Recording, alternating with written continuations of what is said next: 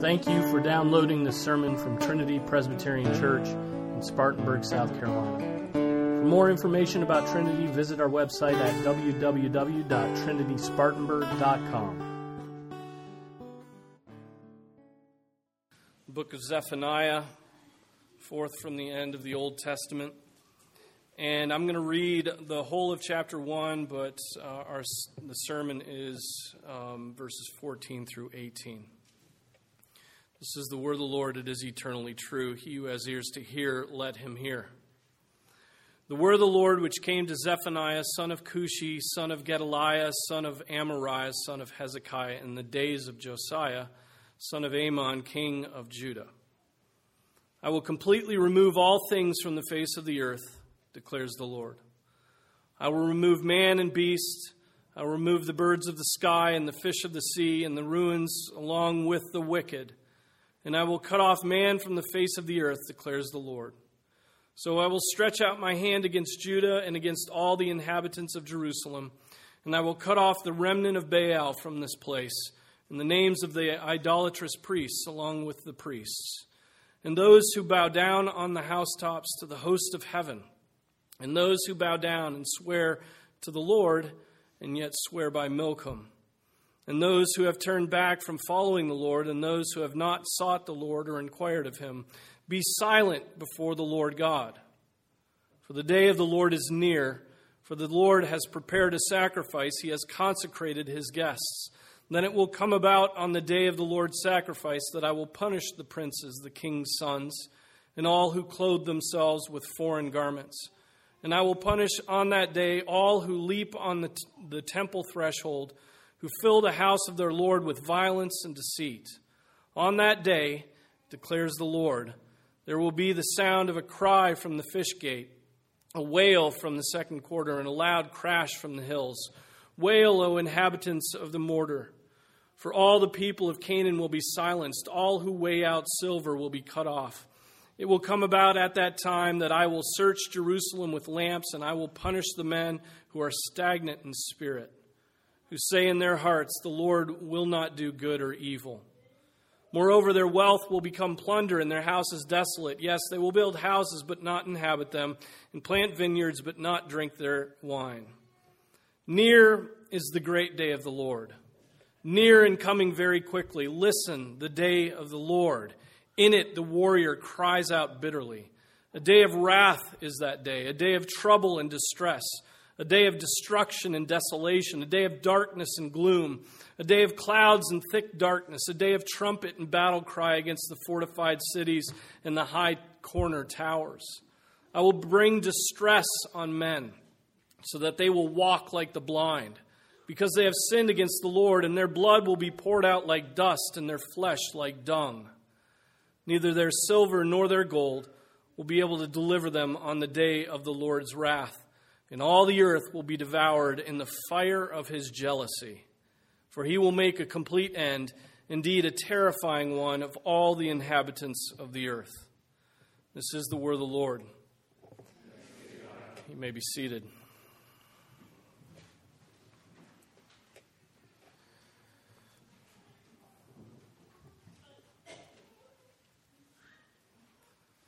So if you were like most Americans, you woke up this morning and wanted a therapy session at church. Something to encourage you because your life is so hard. Something to massage your shoulders because we're all weepy because of the great struggles of living in such a prosperous land as the United States. You know, we had to struggle to put our shoes on this morning. It was very difficult, My fat, when I roll over, to reach my shoes gets in the way, and that was the height of my struggles today. Whereas some people have risked their lives to come together to worship, some people have been shunned by their family because they proclaim the name of the Lord Jesus Christ, and others just live in a land where it's pure suffering to confess Jesus Christ, and yet we come to a passage like this, and our thoughts very quickly go to the fact that the prophets were such killjoys. The prophets were so negative. Why were they always bashing God's people? And it's just foreign for us to come to a message like this as proud, arrogant, comfortable Americans. And yet this is the message that God has given to us today. This is the message that He has announced for all time. This is God's eternally true word. And so, turn your laughter to mourning. Turn your laughter to mourning. Zephaniah prophesied during the reign of the reforming King Josiah. His prophecy likely came before Josiah did all those works of reform after they found the book of the law, collecting dust in a corner of the temple, lying neglected. And remember that Israel, the northern kingdom, has already been dragged off into exile many decades before this by the Assyrian Empire. Now, the southern kingdom, though on the verge of reforms instituted by Josiah, is also just decades away from being dragged into exile by the Babylonian Empire. This empire, these two empires raised up by God to judge His people. It's quite clear that God's wrath is being poured out upon His own people for a particular reason. They've sinned. They have sinned, and their sin is particularly the sin of breaking the first and second commandments. You shall have no other God before me, and don't make any graven images and bow down before them, right? So he's judging them for having forsaken Him and served the idols and false gods of the nations that surrounded them. And so Manasseh, Josiah's grandfather, had led Judah into the grossest forms of idolatry, even offering their children as a sacrifice to Moloch, the false god of the Ammonites. And for that and other sins, God would raise up the nations of those false gods and use them to punish His own people. Two things are very clear in those events. One, God sees and knows which nations have Him as their God. And so they receive His blessing. Right? And two, He is a jealous God. He allows no competition for His people's affections. He will not have any competition. God is in control of the world He made, and He will aim it and its history toward one goal, which is His glory. And anything that does not follow that aim, He will destroy. That means that He will honor those who honor Him, and He will destroy those who dishonor Him. That is the end of not only all nations, but of every single man, woman, child on the face of the earth. So Zephaniah announces the great day of the Lord, that the great day of the Lord is near. He's announcing a coming judgment, a cataclysm from the Lord brought about by the gross sins of His people. And what is Zephaniah's purpose in prophesying this way? Well, in a nutshell, it is to awaken the unsuspecting people. To awaken the unsuspecting. That was often what the prophets were trying to do, is simply awaken those who thought things were going well. Awaken the unsuspecting, to call them back to God's law, to call them back to faith in God's goodness, to call the people to repentance before the wrath of God breaks out against them. Amos did the same thing, but he first of all had to teach that the people that the great day of the Lord was not something to look forward to. The great day of the Lord was not going to be a party for the people of God, at least not for Israel. It was not going to be that God would simply destroy their enemies, but his wrath would be diverted from them. Amos writes this in chapter 5. He says, "Alas, you who are longing for the day of the Lord, for what purpose will the day of the Lord be to you? It will be darkness and not light." As when a man flees from a lion and a bear meets him, or goes home, leans his hand against the wall, and a snake bites him. Will not the day of the Lord be darkness instead of light, even gloom with no brightness in it? That's what Amos says. They were looking forward to this. The prophets were announcing the day of the Lord, the day of the Lord. And they were all like, bring it. And Amos says, no, not so fast. It will be darkness to you. There is a similar misconception today, isn't there? There's a coming great day, the final judgment, when all people will be raised from their graves to face their God. And most people simply assume that that day is going to go well for them. Right? Why do they assume that it's going to go well for them when they have not served God or acknowledged Him or given Him thanks at all through the course of their lives, at any time at any point in their lives? Why do they assume that the day of judgment will be a day of prosperity for them when they have refused to submit to the King of Kings and the Lord of Lords, the Lord Jesus Christ, the Son sent by the Father to rescue mankind from their sin? So many people assume a benevolent God, forgetting that God hates sin and hates sinners. Right? God is indignant against sin every day. How far did He go to bring His grace to bear upon a sinful people? How far did He go? He gave His only begotten Son, that whoever believes in Him will not perish but have eternal life. For God did not send the Son into the world to judge the world, but that the world might be saved through Him. And so the Father, who's indignant against sin, sends the Son not to judge the world, but to save the world. Right? But so many assume that when they die, though they haven't loved God's Son, they haven't loved the one whom the Father sent, that God is going to love them.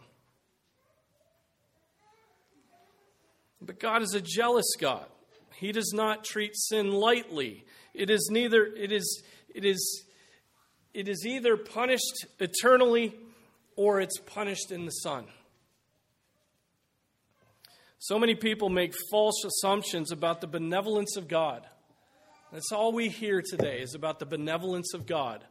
Read the prophets and you learn about the indignation, the utter hatred that God has towards sin. So many people disregard God's word and its directives on how to find eternal life and simply assume wrongly that God will be pleased with them when they enter His eternal tribunal, His court, without being clothed in the righteousness of Christ. This false assumption is something that the prophets have been railing against for ages to individual men and to nations. So Zephaniah tells the people that judgment is coming. Verse 1, near is the great day of the Lord. Near and coming very quickly.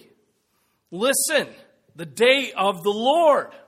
Right? It's like he's just vamping on the day of the Lord. It's coming quickly. It's near, the day of the Lord. Listen. In it, the warrior cries out bitterly. Before they are able to concoct their newest idolatry, judgment of the one true living God would be upon them.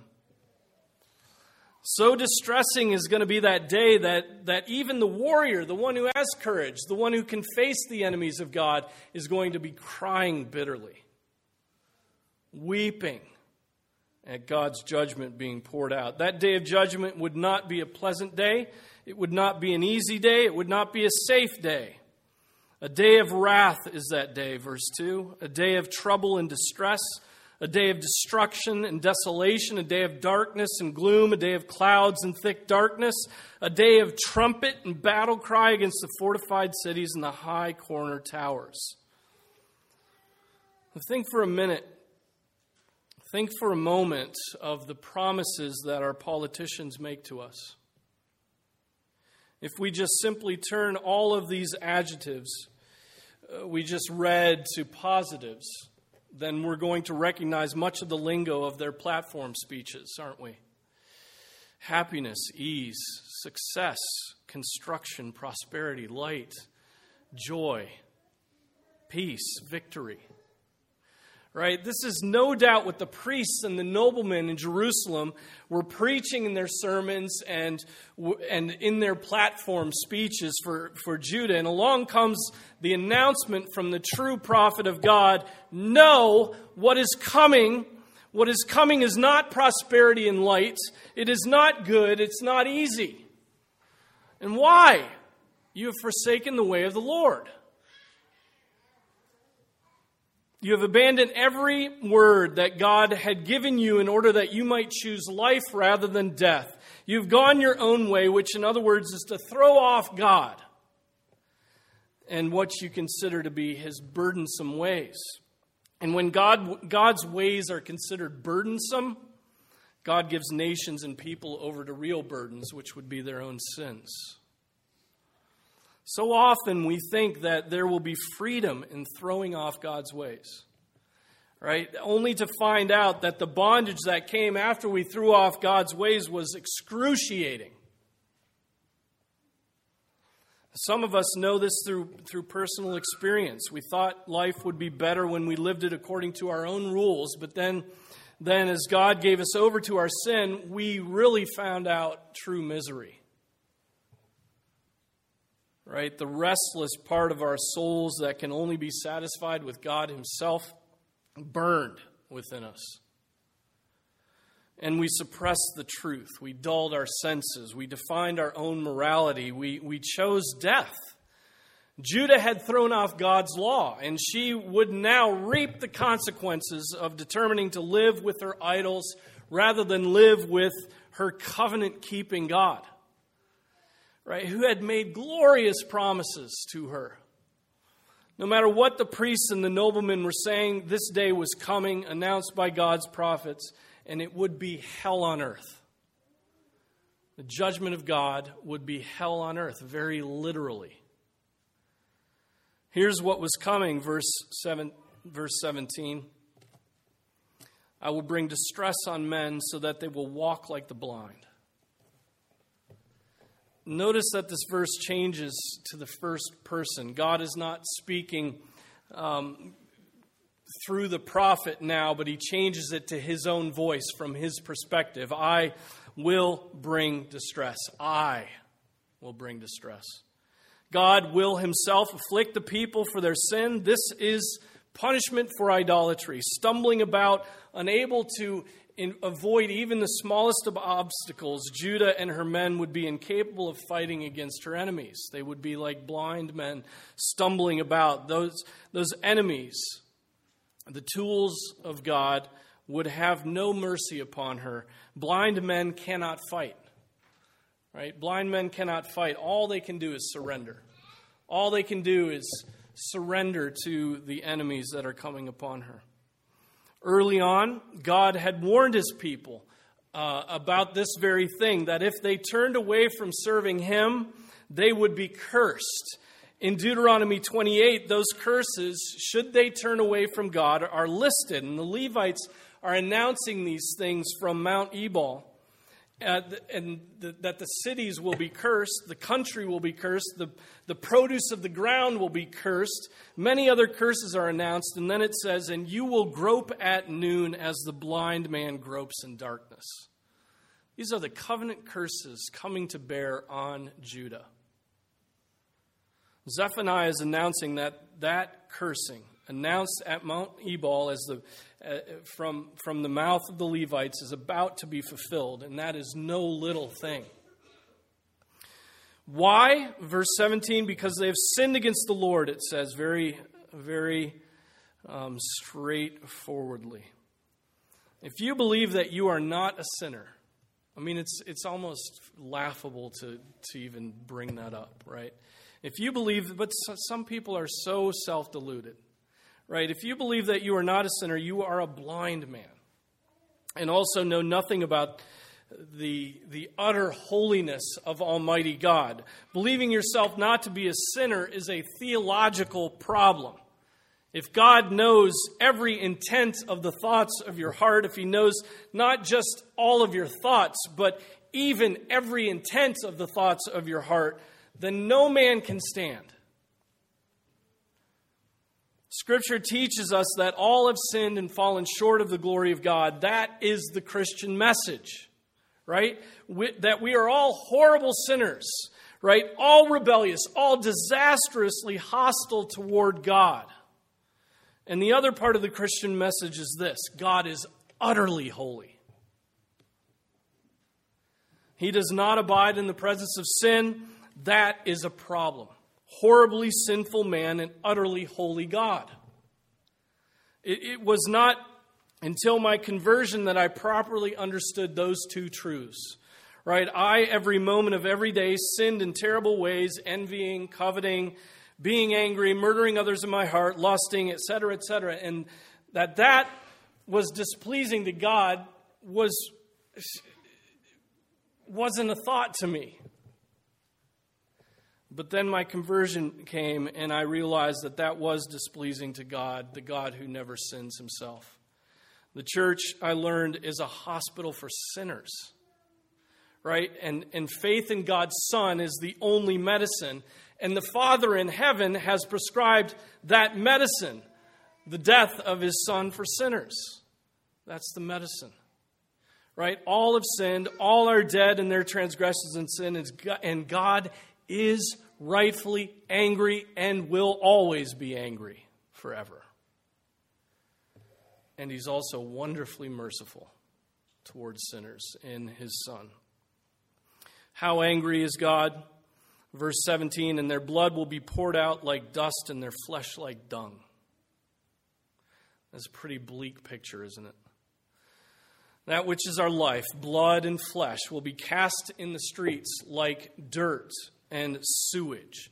God is not playing around, right? God is very serious about sin. One of man's sins is he doesn't think sin is very serious. He goes about his day not facing great consequences, not immediate consequences for his lusts and his lies. And he begins to tell himself that sin is not so bad. But God is holy, holy, holy.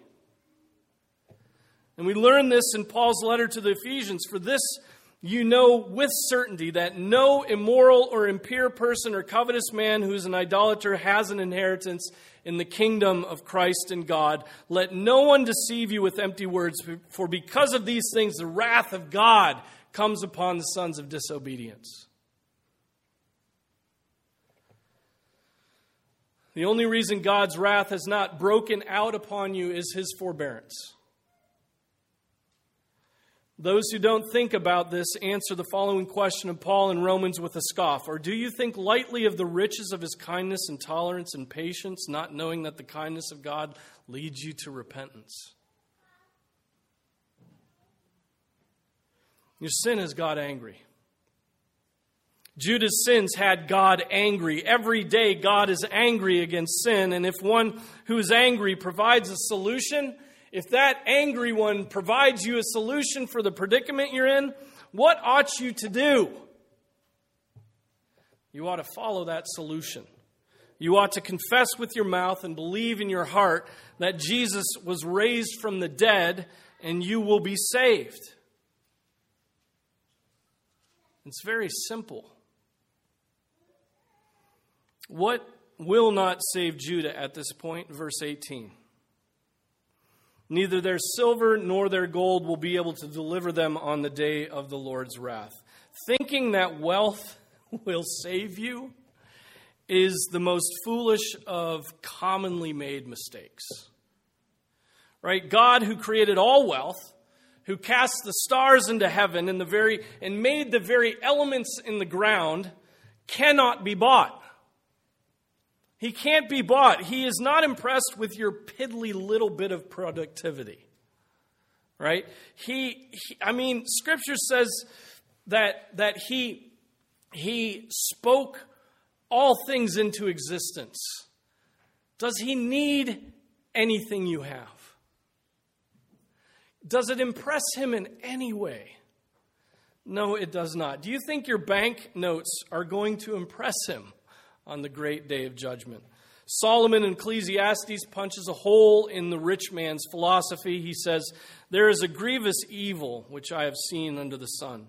Riches being hoarded by their owner to his hurt. When those riches were lost through a bad investment and he had fathered a son, then there was nothing to support him. As he had come naked from his mother's womb, so will he return as he came. He will take nothing from the fruit of his labor that he can carry in his hand. Riches," it says in Proverbs 11, "do not profit in the day of wrath." Riches do not profit. But it's not so much that people think God can be bought off with their riches. Rather, it's that riches tend to make a man think that all is well and he need not think about his own sin and God's holiness. Right? It's a distraction from thinking about eternal things. He needn't be prepared to die spiritually. The rich man has a tendency to think that spiritual matters are unimportant because his mind is fixed on the things of the earth. The prophet reminds Judah and her people that that is a terrible mistake to make. God desires our hearts to worship him, and our riches mean nothing. Our riches were given to us by him. And that is where the prophet now turns, verse 18b. All the earth will be devoured in the fire of his jealousy, for he will make a complete end, indeed a terrifying one, of all the inhabitants of the earth. Think of that phrase, the fire of his jealousy. The fire of his jealousy. Judah had spurned God, and God's jealousy burned. It burned against them. And that is, people would commit adultery after having been loved by God, would ignite a burning that would end in their destruction. Right? God's love is jealous, and those people of Judah knew it. They knew his love was jealous. The very second commandment had taught them this. Right? You shall not make for yourself an idol or any likeness of what is in heaven above or on the earth beneath or in the water under the earth. And Manasseh had done all of those things, and Josiah hadn't cleaned that mess up. And so there's idols everywhere in Judah at this point. And then it goes on, it says, you shall not worship them or serve them. And that's all they had been doing. For I, the Lord your God, am a jealous God, visiting the iniquity of the fathers on the children, on the third and fourth generations of those who hate me, but showing loving kindness to thousands, to those who love me and keep my commandments. So the fire of God's jealousy will burn because of their idolatry and their adultery. Fire, once it has spread, is a relentless force, isn't it? Right? We've all seen pictures of wildfires which have a relentless force and destroy everything in their path. There comes a point when firefighters just have to leave and let the fire burn. The fire of God's jealousy is exactly the same as that, only more intense. When God has sent prophet after prophet, warning them to repent, warning them that there's a fire burning, and after it sends his son to put out that fire and to die for that spouse, you can expect that those who reject such a wonderful salvation will be swept up in the burning fire of God's jealousy. Such will be the end of all men outside of Christ on the great day of judgment. You may think that God is inactive, that you do not see much of his work in this world, that you do not really see evidence of his love or his wrath, but the prophet reminds us that God is very active right now. He watches, he knows, he hears, and he will bring every act to light. When he does so, will you be clothed in the righteousness of Jesus Christ, or will you try to buy off God, the Almighty God in heaven? So take these warnings, friends, as the kindness of God toward you. Take these warnings as the kindness of God toward you. Think rightly about your sin and about God's holiness. Remember that the cross of Jesus Christ is where the mercy and the love and the wrath of God come together, isn't it? It's where they come together, and it is our salvation. Either God will be angry with you eternally and justly, or he has already been angry with you in his Son, and you are saved. Let us pray.